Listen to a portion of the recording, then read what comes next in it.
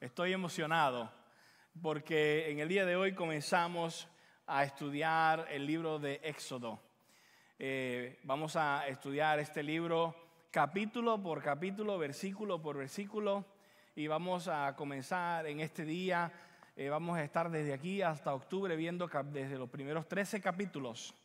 Vamos allá entonces a hacer una pausa después del capítulo 13 y me imagino que retomaremos más adelante en el 2023 hasta que podamos completar el libro de Éxodo, que es un libro de 40 capítulos, es bastante material que cubrir. No sé si ustedes recuerdan, pero nosotros en el 2017 comenzamos el libro de Génesis y lo cubrimos en varios años. En el 2018, 2019 tuvimos varias series y terminamos en el 2020 con la historia de José en una serie que titulamos Viviendo en Sueño.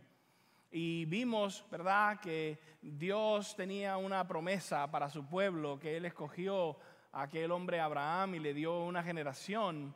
Y vamos a continuar porque el libro de Éxodo es una continuación. Es importante que nosotros sepamos que Éxodo es como decir parte 2, la continuación de esta historia de un Dios que ha hecho una promesa a su pueblo y que la cumple.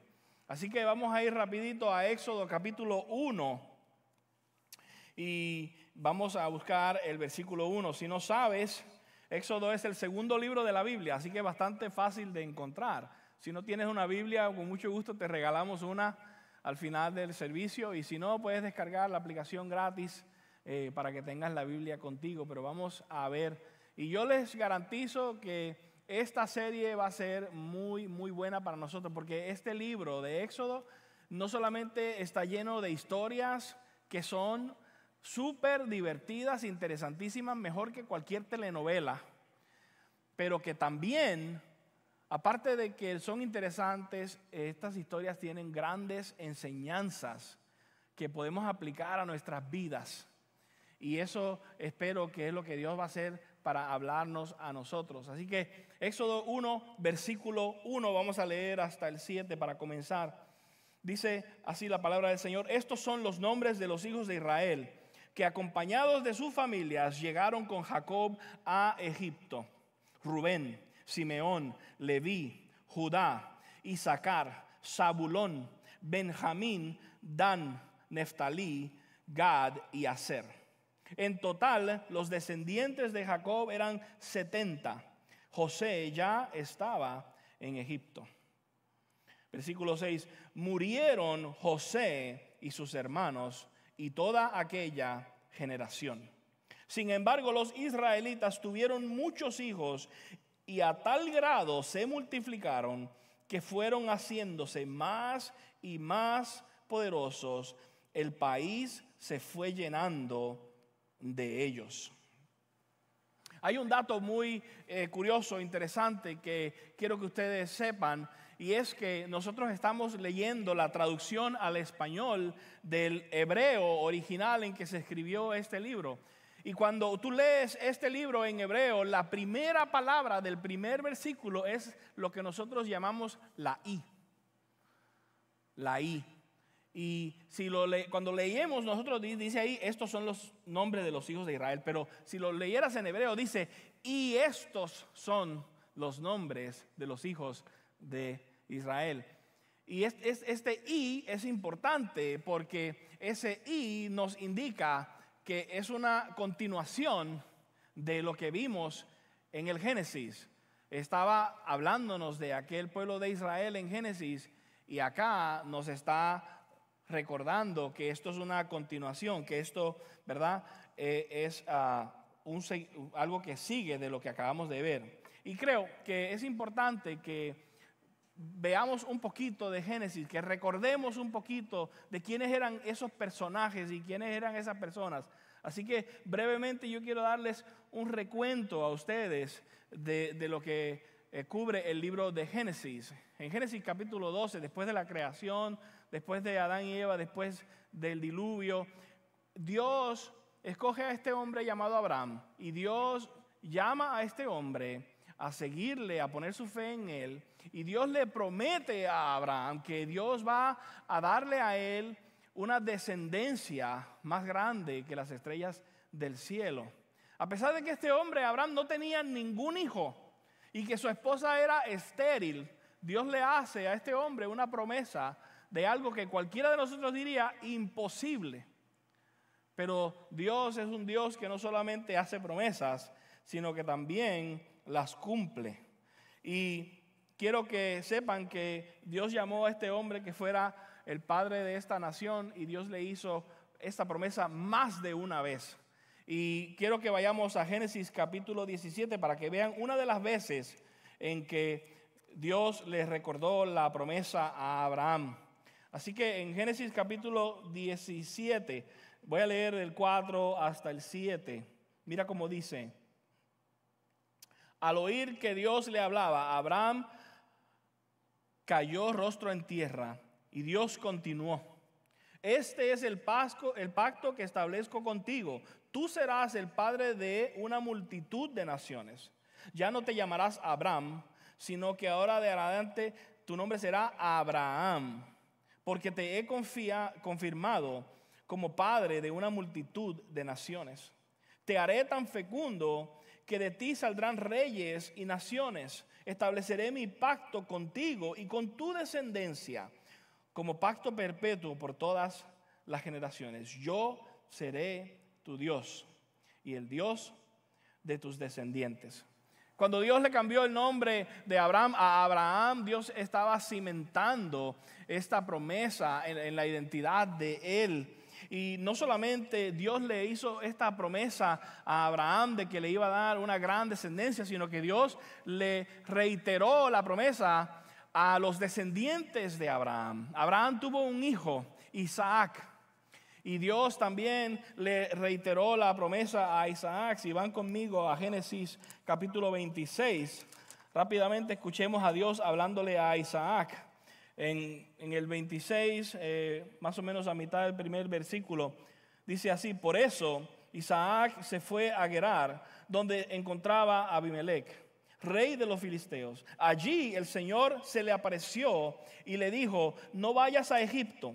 Quédate en la región de la que te he hablado. Vive en ese lugar por un tiempo. Yo estaré contigo y te bendeciré, porque a ti y a tu descendencia les daré todas esas tierras. Así confirmaré el juramento que le hice a tu padre Abraham. Multiplicaré a tus descendientes como las estrellas del cielo, y les daré todas esas tierras. Por medio de tu descendencia, todas las naciones de la tierra serán bendecidos. Isaac también Dios le prometió esa descendencia, ¿verdad? Y Isaac tuvo solamente 2 hijos. Él tuvo a Esaú y tuvo a Jacob. Y de esos 2 hijos Dios escogió a Jacob para ser la persona que él iba a usar para continuar esa descendencia y bendecir ese pueblo, ¿verdad? Y yo quiero que escuches cuando Dios le promete también a Jacob en Génesis 35. Dios le hace la promesa a Jacob en el versículo 10. Dice así: con estas palabras tu nombre es Jacob, pero ya no te llamarás así. De aquí en adelante te llamarás Israel. Y en efecto, ese fue el nombre que le puso. Luego Dios añadió: yo soy el Dios Todopoderoso. Sé fecundo y multiplícate. De ti nacerá una nación y una comunidad de naciones, y habrá reyes en tus vástagos. Jacob tuvo 12 hijos. Y de esos 12 hijos se comenzó a formar la nación. Pero hubo un conflicto entre estos hijos. Y ellos comenzaron a tener un celo de uno de los hijos menores, el número 11, que se llamaba José. ¿Y qué hicieron estos hermanos mayores? Es que tomaron a José, lo tiraron a un pozo y luego lo vendieron como si él fuera un esclavo. Le dijeron al papá que un animal lo había matado y lo dieron por muerto y lo vendieron como esclavo. Y José llegó a Egipto a ser esclavo. Pero sabemos que Dios redimió a José. Y aunque él era un esclavo, Dios estuvo con él. Y Dios de allí lo sacó de la esclavitud. Dios lo puso en un lugar de poder, a tal punto que José llegó a ser el gobernador de Egipto. Era el segundo, debajo del faraón, debajo del rey. No había José nada más. Y él tenía prácticamente el poder sobre aquella tierra. Y cuando llegó una gran hambre, cuando llegó una hambruna, cuando llegó la escasez y la gente en la tierra de Canaán se morían, los hermanos de José fueron a Egipto a buscar alimento, porque allá había alimento, porque Dios había bendecido a Egipto por medio de José, administrando el alimento. Y en ese momento se reúne la familia porque José perdonó a sus hermanos y eso permitió que Dios usara toda esa circunstancia de José para traer a todo ese pueblo, todos esos hermanos y sus familias a Egipto. Y allí recibieron el favor de los egipcios, recibieron tierras y allí pudieron formarse y multiplicarse. Y llegamos a este momento en el cual ellos están en Egipto. Pero ¿por qué estoy contándoles yo esta historia de este pueblo de Israel? Es porque hay un punto importante que no podemos dejar de perder. Y es que el verso 7 es el cumplimiento de la promesa que Dios le hizo a Abraham, a Isaac y a Jacob. Cuando en el verso 7 nos dice ahí que ellos se multiplicaron y que fueron haciéndose más y más poderosos y que el país se fue llenando de ellos, es el cumplimiento de la promesa que Dios le había hecho a ellos. El libro de Éxodo es la historia de un Dios que cumple promesas. De un Dios que lo que Él dice que va a hacer, eso es lo que Él hace. Así que tenemos que entender, para tú entender este libro es recordar que es un Dios que lo que Él dice que Él hace, Él va a hacer. Y Él lo vamos a ver repetidamente en el libro de Éxodo. Es una gran verdad. Y si tú conoces esta gran verdad te da esperanza y te da paz.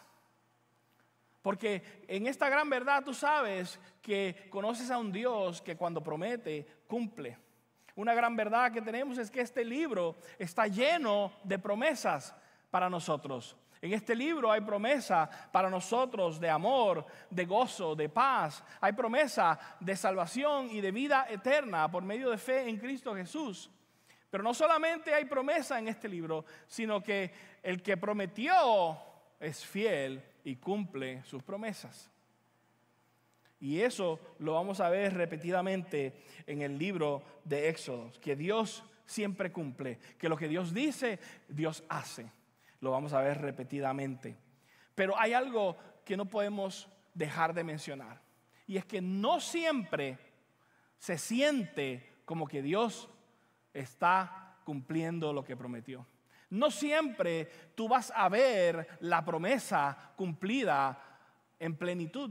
Así como Abraham no llegó a ver esta multitud de pueblo, como Isaac tampoco llegó a verlo, pero Dios sí cumplió su promesa. No siempre vas a sentir que Dios está obrando y cumpliendo su promesa en tu vida. Hay momentos en tu vida en donde va a requerir una fe tremenda para tú poder confiar en ese Dios que prometió. Para tú poder confiar que Él todavía está sentado en el trono, para tú poder confiar que Él todavía está en control de tu vida, hay veces que va a requerir mucha fe porque no parece como que Él está cumpliendo. Eso también lo vamos a ver en el libro de Éxodo. Y déjame decirte que no es pecado luchar con ese sentimiento. A veces pensamos que el cristiano verdadero nunca duda. Pero el libro de Éxodo no esconde estas partes cuando el pueblo de Dios dudó. Eso lo vamos a ver. De hecho, este libro de Éxodo no solamente es un libro de estas historias, sino vamos a ver que este libro también es la historia del infierno mismo luchando contra Dios. Como el enemigo constantemente está queriendo deshacer y robar la bendición que Dios tiene para su pueblo. Y en esta ocasión lo vamos a ver que cuán dispuesto está ese enemigo, hasta dónde está dispuesto a llegar este enemigo para deshacer el plan de Dios, para robar la bendición que Dios tiene para su pueblo. Y eso lo vamos a ver en el versículo 8. Regresamos a Éxodo capítulo 1 y en el versículo 8, escúchalo. Pero llegó al poder en Egipto otro rey que no había conocido a José. Y le dijo a su pueblo: cuidado con los israelitas, que ya son más fuertes y numerosos que nosotros. Vamos a tener que manejarlos con mucha astucia. De lo contrario, seguirán aumentando, y si estalla una guerra, se unirán a nuestros enemigos, nos combatirán y se irán del país. Fue así como los egipcios pusieron capataces para que oprimieran a los israelitas, les impusieran trabajos forzados. Las ciudades de almacenaje, Pitón y Ramsés. Nosotros vamos a ver que en este capítulo hay un nuevo rey, un nuevo faraón en Egipto. El nuevo rey es el faraón, de la dinastía de los faraones, era el hombre que más poder tenía, era el hombre que dirigía la nación egipcia. ¿Y qué pasa? Que dice acá que hay un nuevo faraón. No sabemos en la historia de Egipto, históricamente, cuál de esos faraones históricamente es el que menciona la Biblia aquí. Los historiadores que han estudiado y han buscado y han indagado han identificado al menos unos 2 faraones para aquellos tiempos que llegaron a hacer grandes construcciones que requerían grandes cantidades masivas de esclavos. Pero no sabemos exactamente cuál de aquellos faraones es. A algunas personas les cuesta mucho no saber el nombre de este faraón porque ellos quieren usar la historia del mundo para validar la Biblia. Pero sería mucho más fácil si Moisés, que fue en gran parte el escritor del libro de Éxodo, nos hubiera dicho el nombre de este faraón, pero Moisés no lo dijo. Creo que hay una razón por la que no nos dice el nombre de este faraón. Si ustedes se dan cuenta, los faraones se dedicaban a exaltar su propio nombre. Ellos se dedicaban a construir un nombre, a construir pirámides y ciudades y cosas que tuvieran su nombre para que por generaciones y generaciones otros recordaran cuán grandes ellos eran. Y la Biblia no alimenta ese tipo de ego. ¿Por qué Dios va a darle espacio en su libro al nombre de alguien que quiere hacerse Dios mismo? Así que creo que por esta razón no sabemos el nombre de este faraón. Así que quien fuera, ¿verdad? Este faraón que buscaba nombre, quien fuera este faraón anónimo, lo que sabemos es que fue un faraón que olvidó quién era el pueblo de Israel. Y fíjate que ahí dice que este faraón no había conocido a José.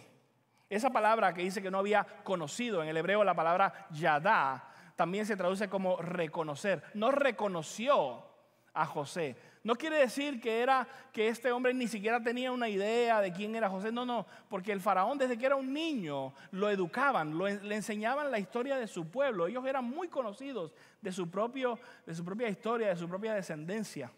Simplemente él no quiso reconocer quién había sido José y quién había sido ese pueblo. Se le olvidó leer el correo de aquel israelita que fue el que vino y salvó a su nación de la muerte por hambre. ¿Y qué hizo? Que él no le importó. Básicamente lo que está diciendo acá, que este nuevo faraón no le importó quién era José, quiénes eran los israelitas, ¿verdad? Así que él, ¿qué hizo? Utilizó su poder para presionar a los israelitas, para castigarlos, para pisotearlos. Lo que él no se imaginaba es que cuando él estaba haciendo esto, él estaba peleando contra Dios mismo, porque este era el pueblo escogido de Dios. Y esto es algo que nosotros necesitamos ver, porque no es solamente el faraón contra los egipcios, contra los israelitas, sino que verdaderamente es el faraón contra Dios mismo. Cuando nosotros vemos esta historia nos vamos a dar cuenta que parece que era el faraón contra Israel, pero es faraón contra Dios. Más adelante cuando llegue Moisés vamos a pensar que esta historia se trata de Moisés contra el faraón, pero en realidad se trata del faraón contra Dios. De hecho, el faraón es un peón en las manos de Satanás, que Satanás quiere usar para robar la bendición del pueblo de Dios. Y te vas a dar cuenta que todo esto apunta a una historia mucho más grande de un enemigo que está en contra de Dios y que desde un principio quiere robar la bendición que Dios tiene para su pueblo. Si tú te fijas, aún el lenguaje de este pasaje nos apunta hacia atrás. ¿Por qué? Porque acá dice que va a haber nos habla en el capítulo 1, ¿verdad? En el versículo 7, cuando hablaba de la promesa, dice que tuvieron muchos hijos, ¿verdad? Que fueron fructíferos. Y dice que se multiplicaron. Y dice que ellos fueron llenando el país. Esto es el mismo lenguaje que nosotros leemos en Génesis capítulo 1, cuando Dios le dice a Adán y Eva que sean fructíferos, que se multipliquen, que llenen la tierra. Es lo mismo. Y justo después que Dios le da esa orden a Adán y Eva, ¿qué hace Satanás? Llega en forma de serpiente y los tienta y los invita a probar el fruto. ¿Para qué? Para que ellos pequen y se pierdan de la bendición que Dios tiene para ellos. Entonces, no solamente un hombre encaprichado contra un pueblo, sino que este hombre se está enfrentando a Dios mismo. Y déjame decirte que lo tremendo de esto es que Dios nunca pierde. Dios siempre gana. Nada detiene las promesas de Dios. Vamos a ver en el libro de Éxodo que Faraón, cada vez que trata de evitar lo que Dios va a hacer, no puede detener lo que Dios va a hacer. Miren el versículo 12 lo que hace el faraón. Versículo 12 dice así: pero cuanto más los oprimían, más se multiplicaban y se extendían. ¿Escuchaste eso? Mientras más los oprimía el faraón al pueblo, más se multiplicaban y más se extendían, ¿verdad? Es como la historia del coyote. No sé si ustedes habían visto la caricatura del coyote, que no importa lo que el coyote intenta hacer, siempre falla el plan, ¿verdad? Esta es la historia del faraón. No importa lo que él trate de hacer, él siempre le falla el plan, ¿verdad? Porque Dios va a hacer lo que Dios va a hacer. Y yo quiero que ustedes noten una cosa, que esto que está sucediendo no sorprendió a Dios. Dios ya sabía. Esto no es algo que Dios estaba diciendo, ay, ¿ahora qué hago? No. Dios es el arquitecto de esto. Yo quiero que por un segundo vayamos a Génesis capítulo 15, porque tú vas a escuchar lo que Dios le está diciendo a Abraham en Génesis capítulo 15, 400 años antes de que esto suceda. Génesis 15, versículo 13, el Señor le dijo: debes saber que tus descendientes vivirán como extranjeros en tierra extraña, donde serán esclavizados y maltratados durante 400 años. Pero yo castigaré a la nación que los esclavizará, y luego tus descendientes saldrán en libertad y con grandes riquezas. Dios sabía todo esto. El faraón no tiene posibilidad de tronchar el plan de Dios. De la misma manera que Satanás no tiene posibilidad de tronchar el plan de Dios. Vamos a ver que vez tras vez el faraón va a tratar de detener el plan de Dios, de robar la bendición del pueblo de Israel. Y cada vez que lo hace, el tiro le sale por la culata. Y vamos a ver que esa es la historia del enemigo también. Satanás está constantemente intentando robar. Satanás trató de detener que Dios salvara a su pueblo. Cuando Dios tomó forma de hombre, cuando Dios descendió del cielo, se hizo hombre y vino a este lugar a vivir una vida sin pecado. ¿Qué hizo Satanás? Satanás hizo todo lo posible para asesinar a este hombre, para llevarlo a la cruz y matarlo. Pero Satanás no sabía que al llevarlo a aquella cruz, lo que hizo fue firmar su propia sentencia. Porque allí Jesús venció la muerte. Y ahora, cuando nosotros creemos en lo que Cristo hizo en la cruz, en la muerte y la resurrección de Jesús, nosotros somos salvos y Satanás ha sido derrotado en nuestras vidas. Como les dije anteriormente, Dios cumple lo que Él promete. No hay nada que pueda detener lo que Dios dijo que Dios va a hacer. Quizá tú te sientes que estás en uno de esos momentos en que no se ve que Dios está haciendo lo que dijo que iba a hacer en tu vida. Pero yo quiero decirte que Satanás no puede detener a Dios de hacer lo que Dios va a hacer en tu vida. Que todo lo que Dios permite ahora en tu vida tiene un propósito. Y todo lo que Dios permitió en la vida de este pueblo también tenía un propósito. Ahora bien, no siempre, como les dije, ¿verdad? Parece que Dios está ganando la batalla. No siempre parece que Satanás está perdiendo. Hay momentos donde va a requerir que tú tengas gran fe para creer que Dios va a hacer lo que Dios prometió. Hay momentos que va a requerir que tú tengas gran fe para confiar de que Dios está todavía sentado en su trono y que Dios sigue siendo el Señor de todas las cosas. Porque van a haber momentos que igual que este pueblo les sacudió. ¿Y sabes por qué? Porque Satanás no deja de atacar, porque él no se da por vencido. Aunque Dios sigue venciendo, él sigue atacando. Y eso es lo que vamos a ver que el faraón continúa haciendo. Mira en el versículo 13, otra vez, dice acá: por eso les imponían trabajos pesados y los trataban con crueldad. Les amargaban la vida, obligándolos a hacer mezcla y ladrillos y todas las labores del campo. En todos los trabajos de esclavos que los israelitas realizaban, los egipcios los trataban con crueldad. Había dos parteras de las hebreas, llamadas Sifra y Fubá, a las que el rey de Egipto ordenó: cuando ayuden a las hebreas en sus partos, fíjense en el sexo. Si es niño, mátenlo. Pero si es niña, déjenla con vida. El faraón es el hombre más poderoso de la tierra en este momento. Él era el rey de esa nación, pero no era cualquier nación. Egipto era la superpotencia del mundo. En aquel momento no había ninguna otra nación como Egipto. Egipto tenía edificios fueron los primeros en el mundo, en la historia de la humanidad, en construir un edificio de 50 pies de alturas. Construyeron pirámides y edificios que por más de 3,000 años fueron los edificios más altos del mundo. Ningún otro humano lograba superarlos. Egipto era el país más poderoso, más fuerte, y el jefe, el rey, el faraón de Egipto era el hombre más poderoso del mundo. Si este hombre te quería hacer daño a ti, este hombre podía traerte un mundo de dolor a ti. Y este es el hombre que estas mujeres tuvieron que ahí estar frente a él y escuchar su instrucción de que él dice: vamos a matar a todos los niños. Quiero que entiendas que esto no era cualquier orden que se podía desobedecer. Era un gran hombre, una gran potencia, era una gran autoridad lo que estaba ordenando. Faraón estaba poniendo todo su peso sobre esta nación y Dios no se queda de brazos cruzados.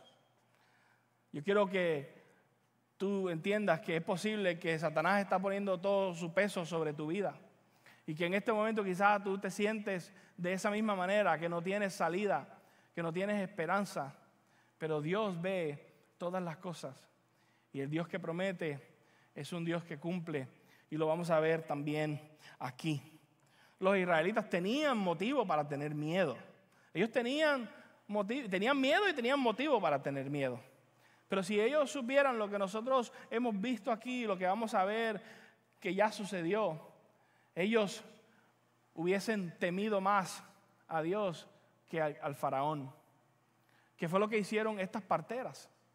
Eso fue lo que hicieron estas mujeres, que ellas temieron más a Dios que al faraón. Miren el verso 17. Sin embargo, las parteras temían a Dios, así que no siguieron las órdenes del rey de Egipto, sino que dejaron con vida a los varones.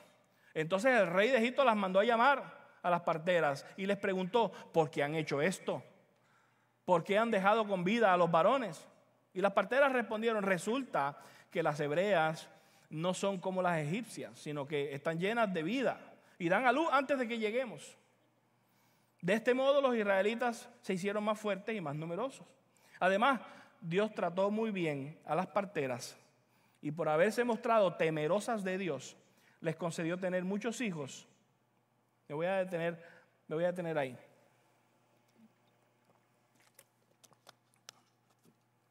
Nosotros estamos viendo aquí que estas dos mujeres son las heroínas de este primer capítulo.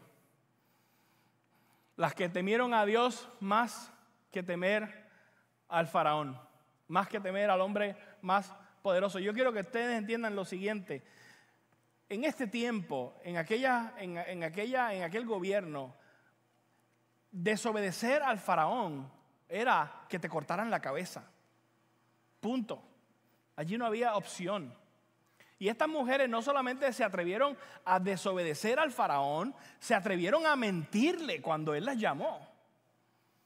¿Por qué ellas se atreven a arriesgarse de tal manera frente al hombre más poderoso? Y la respuesta es la siguiente: porque ellas temieron más a Dios que al faraón.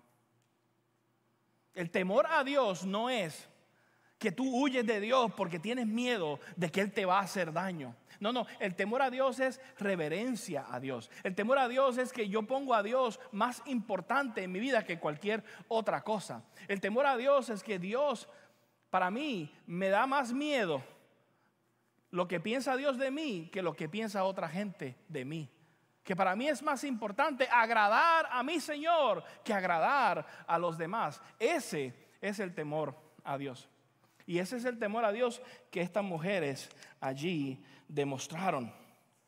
A mí me preocupa que muchas veces nosotros tememos más a los que están alrededor nuestro que lo que tememos a Dios. Me preocupa que tú temas más lo que tus compañeros de trabajo piensan de lo que Dios piensa.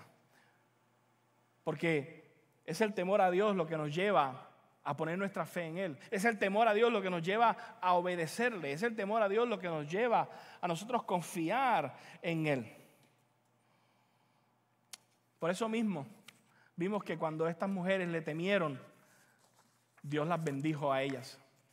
Porque cuando tú temes a Dios y cuando tú por ese temor a Dios lo pones a Él primero y le obedeces a Él y confías en Él, aun cuando tu vida está en peligro, Dios honra eso. Y Dios bendice. Estas mujeres temieron al Señor.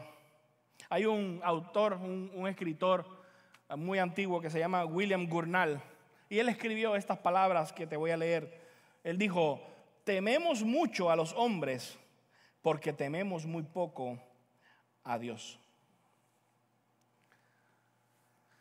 Wow. Tememos mucho a los hombres porque tememos muy poco a Dios. Cuando tú y yo tememos a Dios, tú y yo entonces vivimos para la gloria de Dios y no para la gloria de los hombres. Por lo tanto, estamos dispuestos a obedecer a Dios, aunque los hombres no lo aprueben.